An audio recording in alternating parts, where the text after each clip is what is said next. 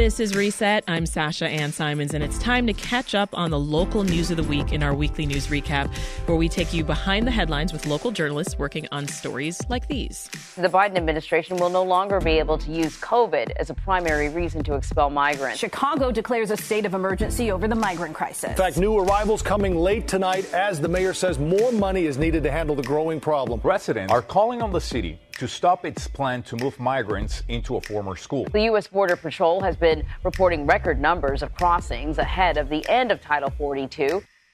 That's a lot, and it only scratches the surface. So here to help us make sense of these stories is WTTW political correspondent Amanda Vinicky.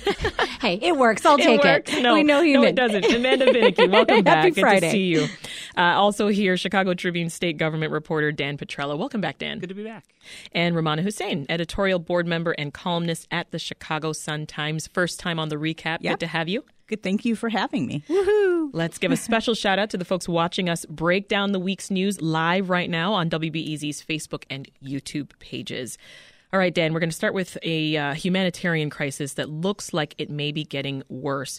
You've been reporting on the migrants arriving here in Chicago from Texas. Give us the current situation. Yes. So on Tuesday, Mayor Lightfoot, less than a week before she's set to leave office, declared a state of emergency in Chicago, basically saying the city has reached a breaking point in its ability to provide shelter and services for the migrants who are arriving from Texas. Many of them bussed here by Texas Governor Greg Abbott in what critics are calling a political stunt.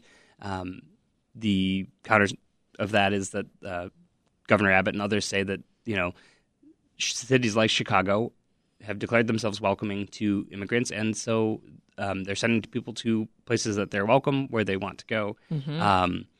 Basically, this declaration would allow the city to make some emergency purchases, possibly request assistance from the Illinois National Guard, which they have not done, and would be a relatively expensive option, from my understanding, for dealing with the crisis. So this state of emergency, Dan, it comes with federal money? There's no federal money at this point because there's no federal state of emergency. So that's part of the issue why it would also be expensive if the governor were to activate the Guard, because there's no federal money coming in to help the state pay for that. So it would be the state footing the bill to pay members of the Guard to provide these services in the city. Right. Which comes as there is pressure from the Lightfoot administration for the state to step up and give more. Yeah. The Pritzker administration has said, we did that. We gave you some. And there is, as ever, this tension between some of the downstate communities, the other cities that say, hey, wait, why should more be going to Chicago? I mean, so there's constant tension when you have limited money. That's something that I'm guessing is going to come up often throughout our next hour together. Yes. But that is part of it. I do think, in addition to the funding, though, what this whole crisis highlights is so much. There's the humanitarian aspect, but then there's also just the failure, frankly, of the federal government for years to do anything about what is widely known, no matter what side of the debate you are on, an immigration situation that has not been dealt with. It has been pushed to the side. It has been used as a political volleyball, and it has not been dealt with in any real capacity, which is what leads to the crisis both on the border of Mexico and Texas, as well as now in cities like Chicago and New York. Yeah, and not to mention, I was just going to say, on the funding side, the state officials are saying that the city has not even sent them receipts to get reambrsment for the money that has already been allocated to the city.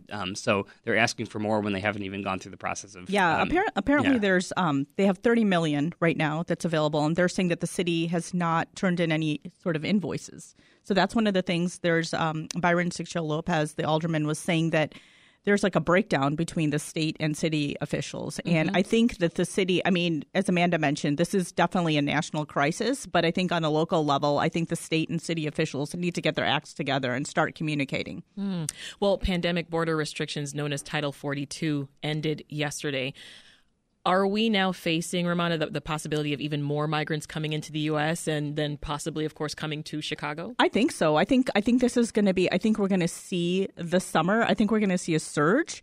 I mean, I feel like every day, I mean, I think the last number we had, at least with the Sun-Times, was 8,500. And it seems like we're getting more and more every day. So I think this crisis is going to get worse as the summer goes on, especially with the weather being warmer. I think there's just going to be more people sent over. So I think this isn't something that's going to go away anytime soon. Yeah. And I'll add, too, that this adds political pressure as we are entering a presidential election season. Yeah, that's right. Because you are facing a president who has progressives that want the nation to be more welcoming. You've already seen pushback, for example, from Congressman Jesus Chuy Garcia to sending more troops down to the border and the Biden approach. So, again, humanitarian crisis, but at all levels, these political hits are going to keep on coming. For sure. As the people keep on coming, because then the pressure rises too. And on the state level, it comes at a time when the state's budget is getting tighter than it has been in the past couple of years. And so state officials are saying, look, we don't have a lot of extra resources to devote to this issue. Yeah. A city council committee has given initial approval for $51 million for migrant assistance, Dan. But that still needs full city council approval. That's right. And that's, caused some pushback from aldermen in other parts of the city, particularly some predominantly African-American neighborhoods on the south and west sides, saying that those resources could be spent to help people who live in the city already who also have great needs that need to be taken care of. This is Reset. I'm Sasha Ann Simons. If you're just tuning in, we're going behind the headlines in the weekly news recap with WTTW's Amanda Vinicky, Ramana Hussein of the Chicago Sun-Times, and Dan Petrella of the Chicago Tribune. A reminder, you can watch the weekly news recap live right now. We're on WBEZ's Facebook and YouTube pages. You can leave us a comment or question. Talk to us in that YouTube chat box, and I may just read what you have to say about these stories on the air. So the city is awaiting more federal funding here, but neighbors and an alderman in Pilsen, they're taking things into their own hands. Dan, what's going on there? That's right. Alderman Byron Sigcho Lopez worked with a local property owner there in Pilsen to find some vacant commercial space where they could house some people who there just isn't room for anymore in the local police station, where many people have been staying in different parts of the city throughout this crisis. So I think, that's one sign that people are starting to find different options for where people can stay when they arrive in the city. But again, it goes back to the lack of a coordinated response from the city, from the state, and from the federal government. Yeah, and you brought this up, Ramana. The 25th Ward alderman is criticizing what he sees as a lack of coordination between the city and the state over some unused hospital beds. Give us the details there. So the Sun-Times had a story today. Frank Main and Tinas Vandellis, two of my colleagues, did a story today. So during the pandemic, as we recall, the McCormick Place was set up as an emergency hospital, set up. And then there was about there's about 1,200 beds. And that place, by the way, was never used because our hospitals were able to accommodate all the individuals that were affected with COVID-19. What happened is that there was all these beds there, and there's about over 1,200 beds currently in a warehouse right now that the state owns. The city took about 126 beds, but they're not using the beds. To be fair, we don't have space for a lot of these individuals who are coming in. So, it's very sad that people are sleeping on, the floors of a police station. So the city is using cots at the facilities they're having right now.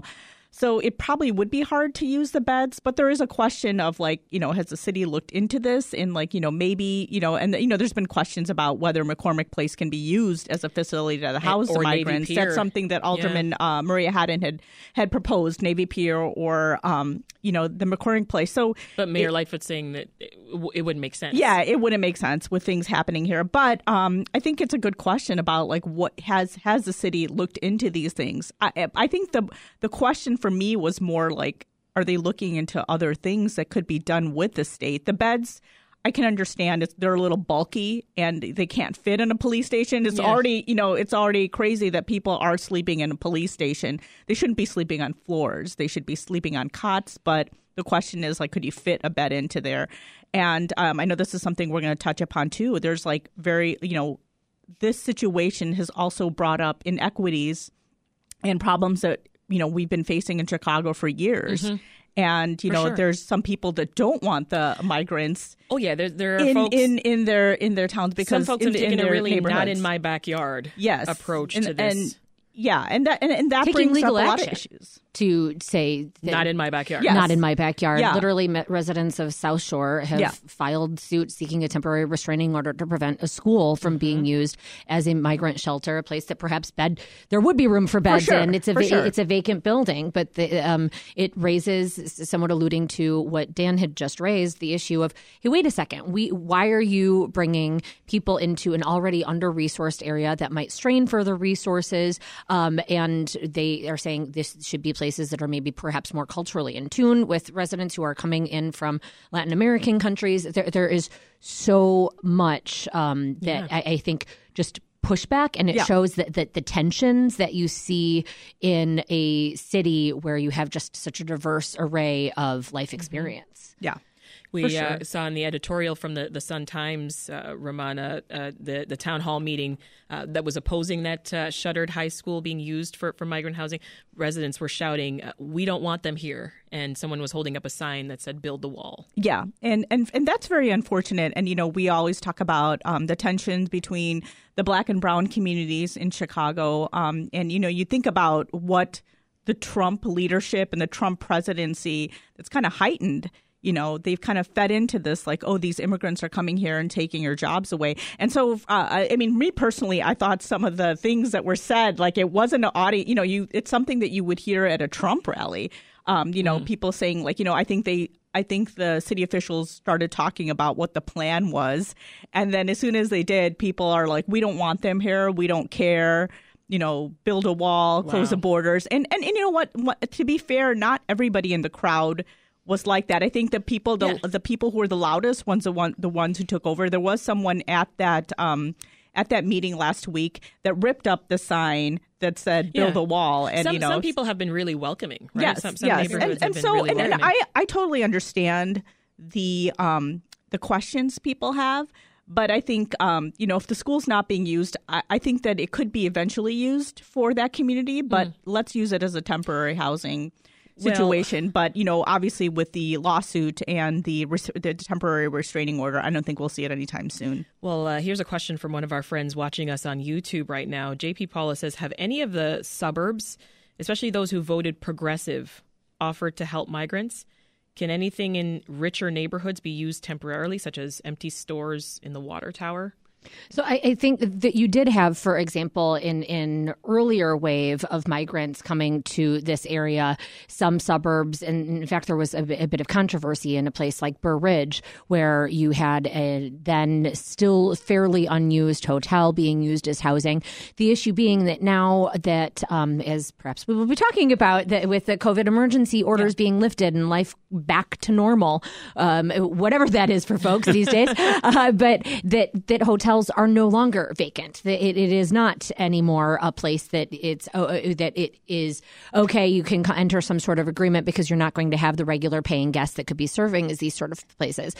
So not that I am aware of. That's not to say is particularly we are expecting to get thousands more migrants coming to the area, that something along those lines could be done and perhaps should be. As Romano was saying, the lack of communication and planning, it seems, between city and state and amongst municipalities, that's something that a state emergency order could do. You have sort of what an emergency order, when it doesn't come with funding from the feds, what it does is really just gives agencies freedom to coordinate in ways without some of the red tape and bureaucracy that they would normally need to. So perhaps that's something that you could see somebody acting and trying to organize. The issue being, again, it is such a political hot potato. Does somebody like Governor Pritzker really want to deal with that? The answer is no. Not. Right, especially since he just finally lifted his COVID executive order yesterday. I doubt he's going to be rushing into issuing a new executive order over this crisis. Exactly. And, I think the state has helped resettle some of those folks who were staying in hotels back in the fall. I'm not sure some of those people maybe have settled into communities in the suburbs, but that's not really a long-term viable solution because, like Amanda said, there are people who, those businesses need to be able to use their hotel rooms for guests, and there are security and other kind of complications that come along with housing people in hotels. Good place to take a pause here. We will pick up the weekly news recap in just a moment with the Chicago Tribune's Dan Petrella, WTTW's Amanda Vinicky, and Romana Hussein of the Chicago Sun-Times. This is Reset. I'm Sasha Ann Simons. If you're just tuning in, it's our weekly news recap where we make sense of the week's top local and state stories. Now, before the break, we discussed the ongoing crisis of thousands of migrants arriving in Chicago from Texas. But there's so much more to get to. The ousted chair of City Council's powerful Finance Committee is speaking out. And as Chicago closes the book now on the Lightfoot administration, questions do remain about what her legacy in this city will be. In her first major public remarks since her concession speech in February, Lightfoot said her legacy is one of progress, reform, and equity. Our panel today, WTTW political correspondent Amanda Vinicky, Romana Hussein, editorial board member and columnist at the Chicago Sun-Times, and Chicago Tribune state government reporter Dan Petrella. A reminder, if you are watching us online right now, we are on WBEZ's Facebook or YouTube pages. Feel free to leave us a comment or a question. Talk to us in that YouTube chat box, and I may just read what you have to say about the stories on the air.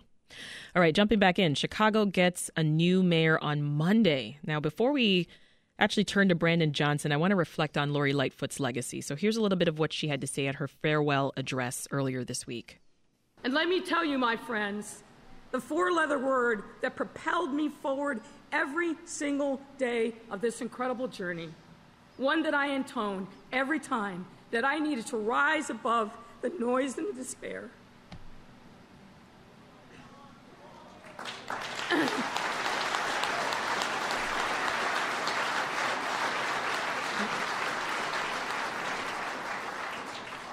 That four-letter word was spelled H-O-P-E.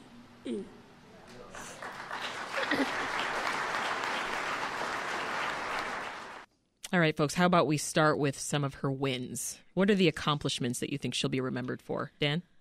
You know, I think she enjoyed a lot of goodwill in the early days of the pandemic.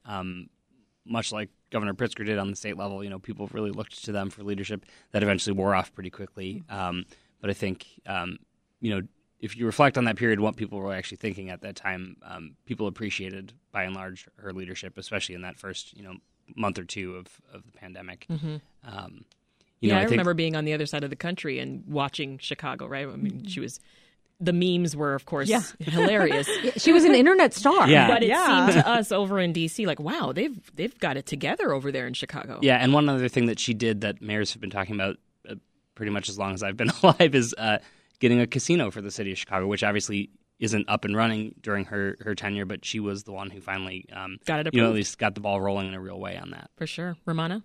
I think a lot of people in the South and West Side communities appreciated the fact that, you know, the Invest South and West project was, you know, it's not perfect, but it was, you know, she was pouring more money into those areas that have been neglected historically. I mean, Alderman Tom Tunney, outgoing Alderman Tom Tunney, you know, he was interviewed by one of our reporters, and he was saying that was what cost her the elections.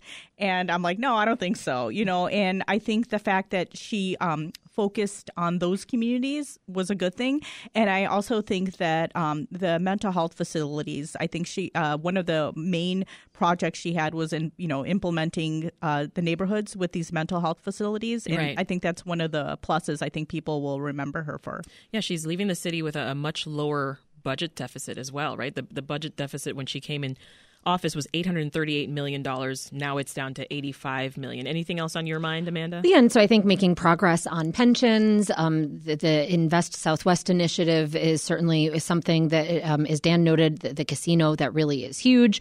There were some changes when it comes to ethics, particularly, for example, restriction. You can't be a property tax attorney anymore and be a member of the city council aimed at, Alderman Ed Burke, no longer a member of the city council, but still. So I think that there was something there. But and you can't ignore either the historic win, first of all, as Dan noted, the goodwill that she came in with, the fact that she is an openly gay mayor, the first Black woman to serve in that position, something that I think she would say she was elected, but that hindered her during her tenure. Yeah. She says that is among the reasons that she was unable to win re-election because of the heat she took as a Black woman, Black gay woman. Well, yeah, let's turn to some of the the other challenges then that she faced, Amanda? Because, this wasn't easy to... What a 4 years. No. It was also not an easy time to be the mayor of a big city, right? It was unprecedented. Pandemic, social unrest after the police killing of George Floyd. 2020 was just that year. Crime up throughout the country in large cities. Yes. How'd she handle those two historic events, the pandemic and the social unrest? I think the pandemic, I think that was like her high point because, you saw those commercials and she kind of played off on, what people saw her personality as being kind of like austere, telling everybody to stay home. I think the only one misstep with the whole pandemic was, when she got her haircut. That was one of some of the criticisms she received. After telling everybody else, stay home, don't do it. And even that, a lot of hypocrisy people said, people don't like. Exactly. And she's the mayor of the city. So people were saying that, she has to, have a certain appearance. And so that was such a small, minor thing. But I think people liked her. I think she was riding pretty high on that because she was taking things, and she was taking things very seriously, too, because remember, there were people dying. And, her coming out at the press conferences with Dr. Awadi, I think, she came off as a very strong leader. And then I think with the George Floyd protests, I think she handled it pretty well, but then a couple months into it, in August, that was in May 2020, the George Floyd killing and the protests. And so a couple of months later, we had some more looting, and in August, this was following a non-fatal shooting. There was some misinformation that was going on in social media. I think there was a major misstep there when she raised the bridges. Yeah, she was criticized for that. A lot of people saw that as, okay, what are you trying to do? You're trying to keep people away from downtown, and people saw that as targeting certain segment of the population. So I think that she came on very strong for that, and I think the criticism was very, I think it was apropos. But I understand that she was definitely losing points there. Losing points. I think it was very, because there were still issues downtown. Yes. It wasn't as if there was any area of the city that felt safe and protected. For sure. So there was, again, I do not envy being in that position, but it was certainly not a win for her. The selection of David Brown, I think, or at least sticking with him, is one that you didn't have, it seems, support from residents of the city, nor from the police force and members of the CPD. And other failures would include what is going on at the CTA. Again, there are widespread challenges that are not singular to Chicago. When you look at the difficulties of hiring for positions such as bus drivers and CTA drivers, of L trains, and still it is something that hinders people that rely on those services as you're trying to get them back. Frustrations with environmental racism in terms of handling of the Little Village plant there and its implosion. So, there's a lot. And I would also say she came in promising to bring in the light, and yet continued questions about a lack of transparency from the administration. What Lightfoot has said in the few interviews that she has done, because she has, I think you could hear in her farewell address the emotion, which I do not doubt is real, both in a loss and the defeat, but also surely very tired, very frustrated after all of that time. She said that there's an anger bubble. And I think that is perhaps an apt way of describing what a lot of people in the city, frankly, in the country, are feeling. That is one sentiment that, again, no matter what side of some of these issues you're on, anger is part of it, and frustration. And she said that she really is somebody who was punished by that. And I think some of her critics would also point out that anger was sometimes an issue for her and her management style alienating. And not to say Rahm Emanuel wasn't a person who knew how to get angry, and Richard Daley was not a person who knew how to get angry. Here's the thing, Dan. She says that combative style of hers, that if she were a man, she would have gotten a pass. That's on her true. behavior. Yeah, and I think there is some truth to that. I think there's also times where you could see that other people who had that sort of combative style could find ways to forge relationships and get things done, and she had a way of and had political power coming in, unlike she did as a first-time politician, where you could use that as more of a maneuver than she was able to do. Yeah, and going back quickly to the pandemic and the unrest in 2020, I think those are also, while generally well regarded, also times that exposed sort of her disconnect at times with Governor Pritzker and the state and not being on the same page. I think in particular when it came to things like whether or not restaurants should be open for in-person service and things that was like a that. confusing time. There were just there was a disconnect between what people were hearing from different levels of government, kind of like what we're seeing now with the migrant crisis. That's when I got here. We were on, we were off, and I was like, Pritzker just said something yesterday, you're saying something tomorrow. I'm confused. So lots of problems with her relationships with City Council, Chicago Teachers Union, as we know, Police Union, as Amanda mentioned. We have the strike. We can't forget there was a CTU strike. Yeah. There we Massive go. strike in Yes. 2019. And then, resistance to return to the classroom, was it last year or the year before? 2021. Yes. So also the tough texts to her staff and the governor, right? Do you think that she alienated enough people so that when re-election time came, they just weren't there for her? Yeah, because I think she at least, I think there was at least 7 allies on the city council who just left. They weren't supporting her anymore, and that was like, I do think it was unfair. I think likability for women leaders is like if they're not liked or if they're not seen as likable. The editorial we did, there was a study that I looked up that said that if women leaders are not likable, people tend to not support them and the projects they propose. And that's not the same thing with men. If they're seen as unlikable, people will still go on with their projects and go along with what they say. See it as an asset sometimes. So yeah, Absolutely. exactly. Yeah. So it is a hindrance. But for her to say that, I do think that was a hindrance and that there is a possibility that if she was a man, she could have been reelected because, like, as Dan mentioned, it's not like Rahm Emanuel was this cute, cuddly teddy bear, or that Mayor Daley was this very gentle, man. Right. So I think she did raise a good point. And as Amanda said, I do think she was heartfelt when she was speaking. We've had meetings with her at the editorial board. She's a very thoughtful. That was very genuine. She's a very thoughtful, intelligent woman. But I do think that she rubbed a lot of people the wrong way. And then when she did burn bridges, people were just like, and enough. not willing to perhaps learn from lessons. I think that often you see that with those who rise to the executive level. You need to have a certain sort of gusto and confidence in your positions. Yeah. And yet, particularly in something like this, being willing to recognize a mistake and move on. I also think she came in, as I noted, with 75% of the vote, which is huge, amazing. Yes. That is a very difficult coalition to hold on to. And she didn't have, let's say, natural constituencies. When we talk about, for example, the CTU, which we watched come out in force for her successor, that is something you see there's a group that they're going to stick with Johnson. Some of the things that perhaps Lightfoot stumbled on, he might be forgiven for because he is their guy. She, however, came in with such a disparate base that when you appeased one side,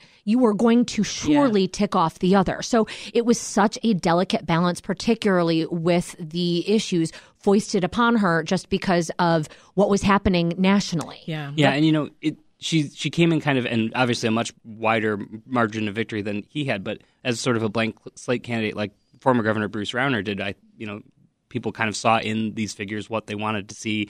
With Rauner, it was the, muddle of Quinn after Blagojevich, and with her, it was,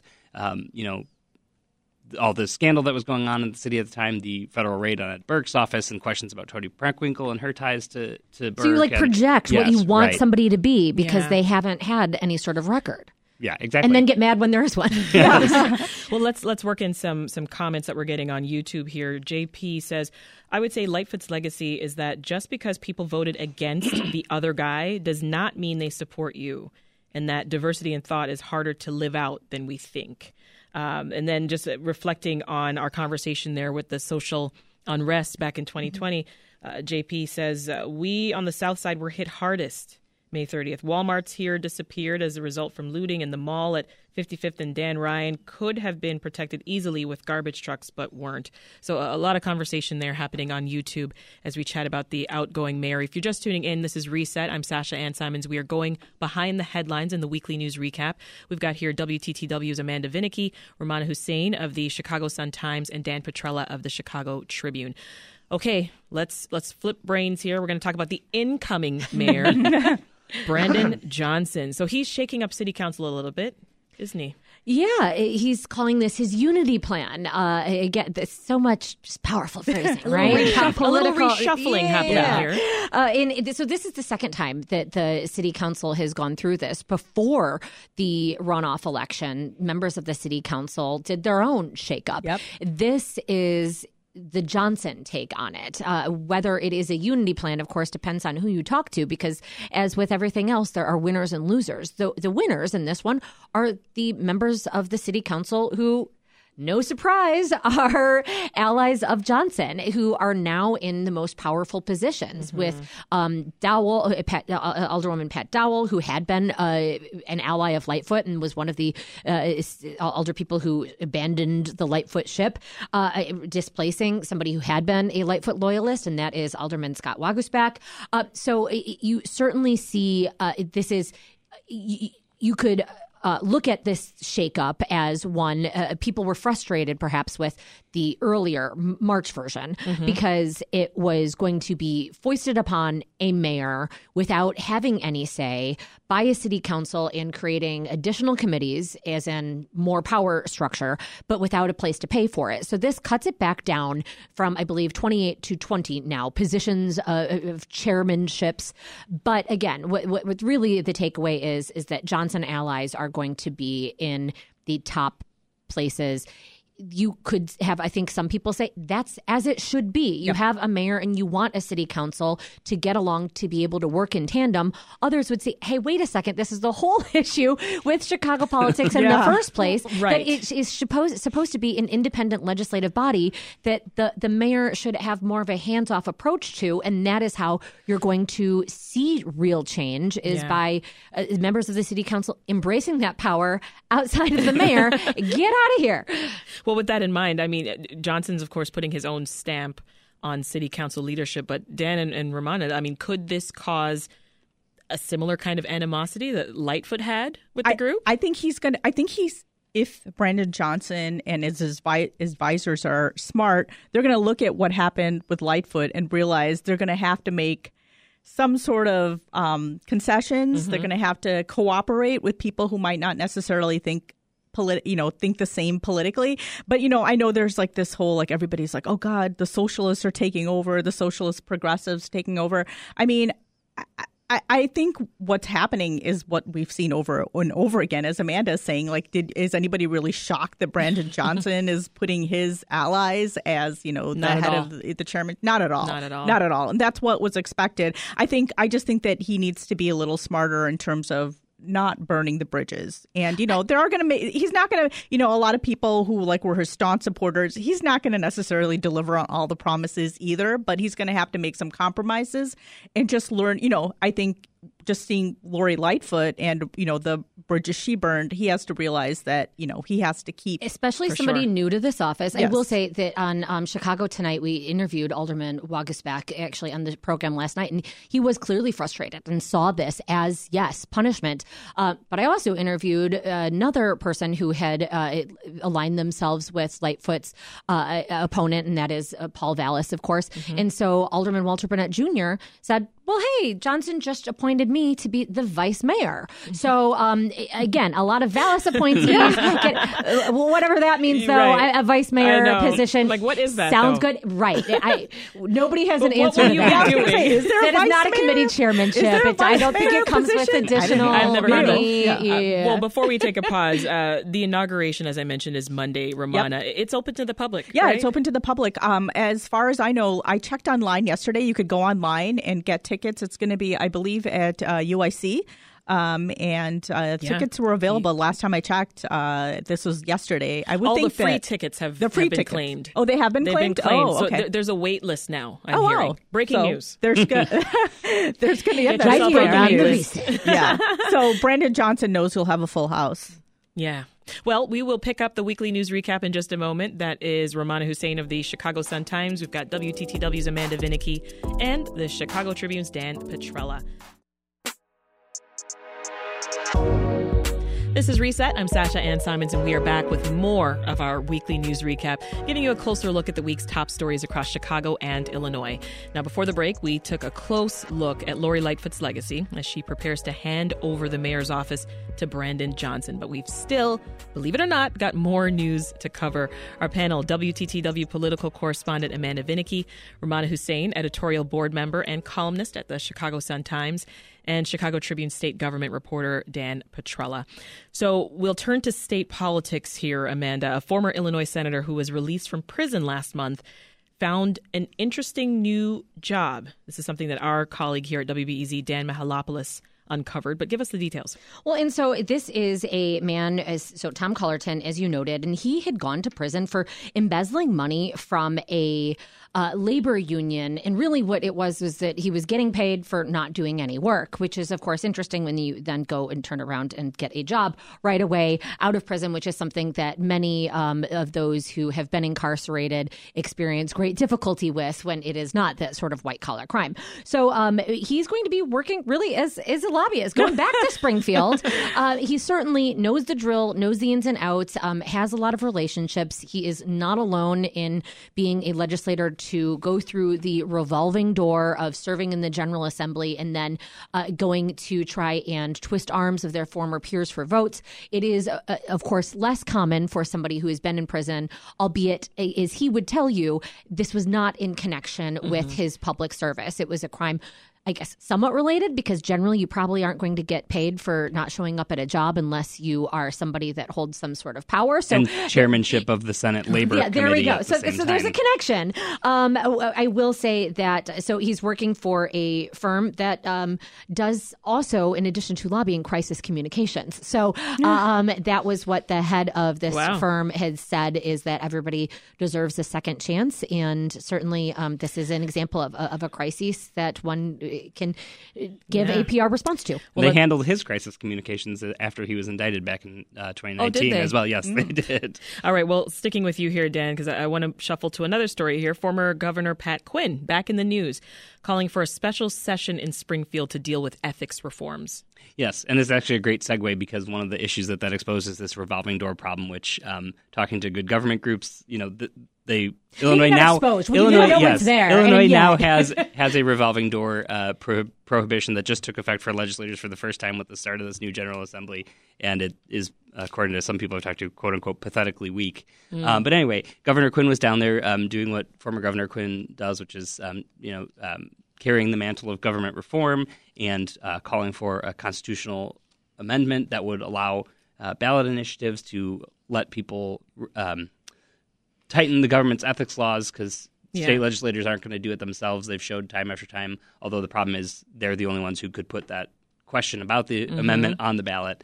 The idea of a special session was met with skepticism, I guess would be the nicest thing to say about it, by Governor Pritzker, who pointed out that the legislature is still in session in Springfield and have time to take up this issue.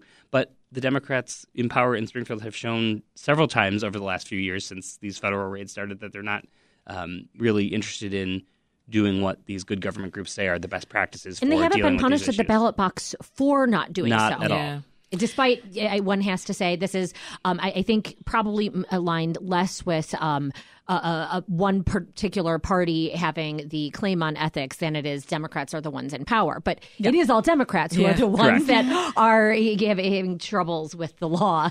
So... Wow. People aren't as eager to try and sway people who are in the super minority in the legislature because they can't get their own bills passed, let alone a bill that a lobbyist wants them to get passed. Ramana, let's look at what else is happening here in Springfield this week. The Illinois legislature passed a bill that's going to change how history's taught. Yep. Explain that. Yep. So I think it was the Senate that just passed that Native American history is going to be taught to elementary and high school students in Illinois, which I think is a great thing. I don't know about you, Amanda and Dan, because you guys are probably younger than me, but growing up, I don't remember ever learning that much about Native American history. I remember in kindergarten, like during Thanksgiving, some of us would dress up like pilgrims and other people would be dressed up like Native Americans. I think that's the problem. Not much has changed. No. You and might have similar memories. No, and I was a pilgrim, I think. And I remember I was born in the 70s, and I remember when we first moved into the suburbs out of Chicago, our neighbors were great neighbors, and their grandson was waiting, and he put his hand up like John Wayne and said how to us because he heard that we're an Indian family coming in. Oh. And then my high school, our mascot was actually an Indian growing up. And I remember there was Native American groups that came and told us why it was offensive. And at that time, the school mascot has since changed. But at that time, nobody thought of it as being offensive. And we are wrestling. If you were a good wrestler for the week, you were called the Savage of the Week, and they had a caricature of a Native American holding an axe. So and this is just, it's been years since I've been in high school, but it's like we didn't even talk about that. We had a mascot, someone dressed up as a Native American doing dances at football games. And thank goodness for progress. Yes, exactly. So I think this is. It's 2023 and we're finally doing this. I think this is a great thing. And it's not just learning about Pocahontas. It's learning about how Native Americans really affected, our economic, cultural, and social and political development in this country. I think it's great. I think students are going to learn more about just all these Native Americans that I never learned about. And I think, I hope, adults kind of use this as an opportunity to learn as well. And it's the latest in line of several steps to increase the diversity of the history that's taught in our schools. Asian American history is now required, LGBTQ history. They've made more robust requirements for Black history. So it's the legislature and the governor have really made an effort to expand what is being taught in history classes. You touched on this earlier, Dan, but the COVID health emergency officially is coming to an end here, thanks to Governor Pritzker. He's approved full disability benefits for police officers and firefighters who caught the virus. Yes. This was an effort that was pushed by State Comptroller Susana Mendoza, whose brother, Joaquin Mendoza, is a Chicago police officer who got COVID. He believes on the job early in the pandemic before the vaccines existed, and under rulings from the city's pension board was not able to get full duty disability benefits, which is like 75%, I believe, of your normal salary, was getting only 50%. And they basically said, well, you can't prove you got it on the job, so you're out of luck, essentially. Yeah. And the counter part of that is that it had been approved that if you died from COVID, it was presumed that you caught it on the job, and your surviving beneficiaries could get the larger benefit. So Comptroller Mendoza was advocating for this very strongly, not just on behalf of her brother, but other officers and firefighters. In this. Add briefly that this, I think, was another sort of final nail in the coffin, perhaps, for Lightfoot, because this really came out right before the initial election in which Lightfoot placed third, and it certainly was something that Mendoza was very publicly against Lightfoot for not doing something about. Mendoza says emphatically that this was not anything about elections and the timing is unconnected.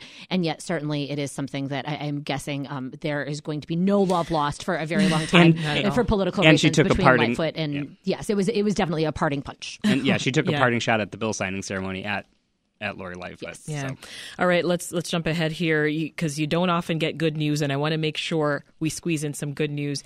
This one has to do with medical bills. Okay, so some 73,000 Chicago residents. Wait, when is that a sentence? Right? Yeah, I know. Good news about medical bills. Yeah. Yes, some 73,000 Cook County residents just got that this week. Quickly fill us in, Romana. Yeah, so as part of the American Rescue Plan in partnership with RIP Medical Debt, they're going to be forgiving about nearly $80 million in medical bills for Illinois residents. And I think it's a good thing. One of the things we're talking about is the pandemic.